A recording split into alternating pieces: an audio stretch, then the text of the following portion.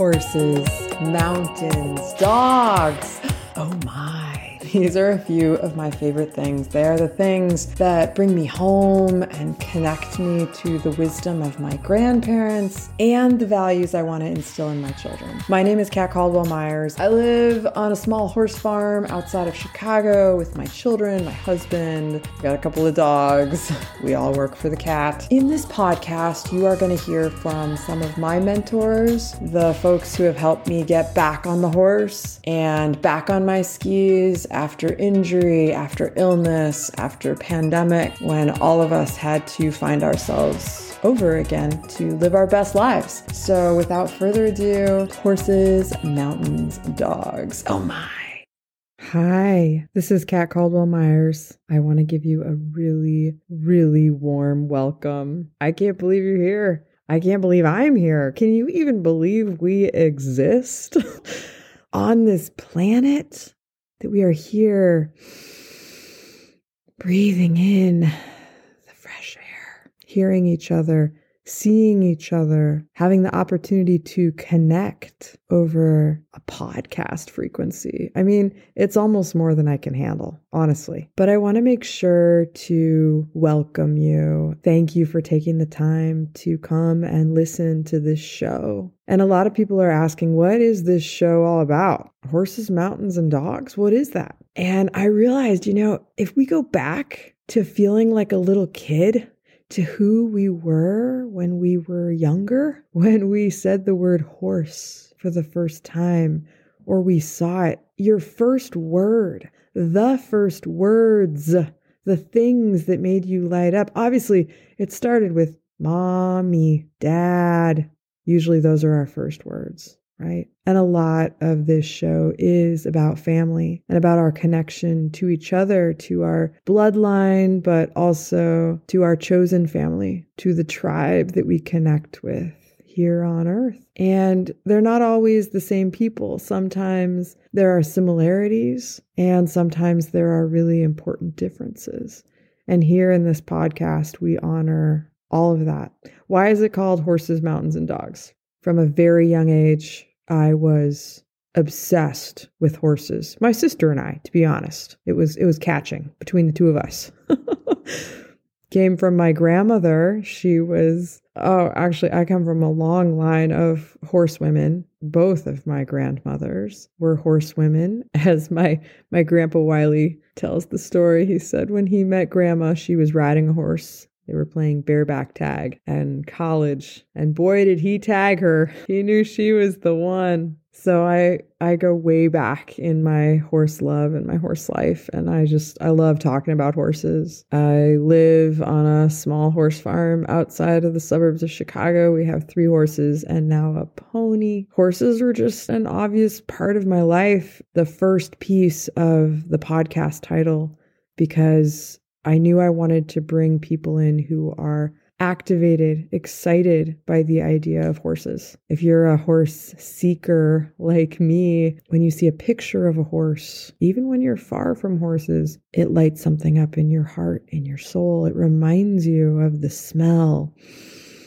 the touch, the feel, the soft vibration, the energy when you are around horses. Even just seeing them, even the image, even the word in the title of this podcast, horses. And the same is true of mountains. When I was 8 years old, we moved from Wenatchee, Washington to Santa Fe, New Mexico. And I always said I left my heart in Colorado because we stopped there on the way. And that was when I first saw, quote, real big mountains. I grew up skiing Snoqualmie before that, up in Washington State. I don't remember being taken in by those mountains the way I was taken in by the Rockies. And we kept going back to pick up my heart, and eventually I went back for college at CU Boulder, and I just love the mountains. I love hiking them. I became a river guide in them. Later, I was a paraglider. I love mountains, rock climbing, all of it. The smell, the toughness, the grit, the conversation, mountain people climbing up and down. It's no wonder I met my husband in the saddle of a mountain, and he is a mountain man through and through. He is so many things, but he's got the beard. He had the backcountry ski setup, a good one. And we met in a backcountry rescue mission, but that's a whole other story. and mountains again in the title.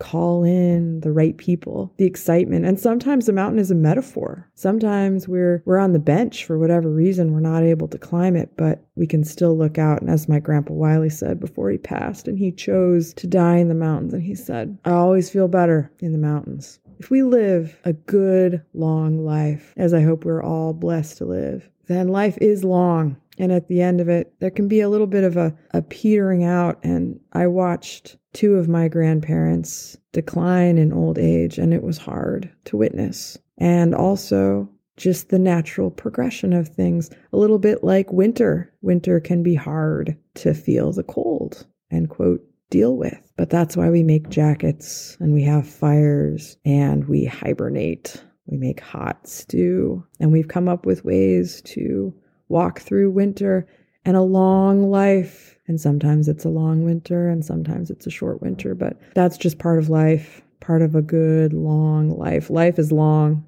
as my grandfather likes to say. Life is long. So if you know life is going to be long, wouldn't you want to spend it in the places that really make you come alive? In the mountains, if you're a mountain person? And my grandpa, although he spent most of his life living in cities, Boston, LA, Chicago, some of the largest cities in this country, he always identified as a mountain person. And they had a condo in the mountains of Colorado. I grew up with the privilege of visiting throughout all of my life, which is part of why I always felt at home in the mountains, because I had family who were always at home in the mountains, because we had a home in the mountains, even though it was not my home in the mountains. I have never owned a home in the mountains, by the way. I have always rented. We do own a home now in Chicago, and there is something about where you own, but that's another story for another podcast. So why dogs? You already have horses in there. Honestly, I played around a little bit with the idea of cats. It was never going to be in the headline. Hey, my nickname is Cat. You call me Cat. How could it be cat with the cat? Too much cat. I grew up with cats and felt very connected to them and learned a lot about communicating with animals, reading their energy, respecting them. I have a huge scar on my forearm from when I grabbed a cat's tail. I think I was probably 10 years old, and the cat was trying to leave the room and I didn't want it to. And don't grab a cat by the tail. Come on now. Very bad manners on my human part. And she turned around and called me on it. Her name was Black Magic. She was my sister's cat. And she just clawed me on my forearm. And you can tell how long ago it was because I've grown and her claw marks were not that far apart. But the point is, I have this animal scar on me from a cat. Right? Yet I chose dogs. And I feel like dogs, dog backwards, G-O-D, God, they can travel with us and keep us active and outside of ourselves and teach us in the same way that horses teach us how to ask for what we want. Is it a sit? Is it a stay? Is it a wait? And sometimes we forget these basic manners with each other as human beings. And as I've been teaching my children, we got a puppy 2 years ago, and I also have a 14-year-old dog who I've had since she was 9 weeks old. Speaking of a good long life, and training a dog, a little bit like parenting my children, the more time I spend working with our dogs, the better they are, the better we understand each other. Animals, it's a lot of quality time. And regardless of your love language, I feel the same is true with our children, with ourselves. If we can do things and be with people and awaken ourselves to the things that really bring us joy, bring us peace, bring us into the best vibration or frequency of who we are, that's how we connect. And sometimes we overcomplicate it and, we're talking about money or relationships or whatever it is, health. And I'm an avid health and fitness person, and horses and mountains and dogs, they are my muses. Like the royal family in Britain, the Royal Mews is the name of their horse barn, which hopefully will carry on into the next generation after the queen has passed, God rest her soul. But these are my muses, and they're different for each of us, and they can change throughout time. And just because I chose horses, mountains, and dogs, oh my, doesn't mean there aren't other things that will wake me up on my deathbed and make me remember a story I'd like to tell or connect.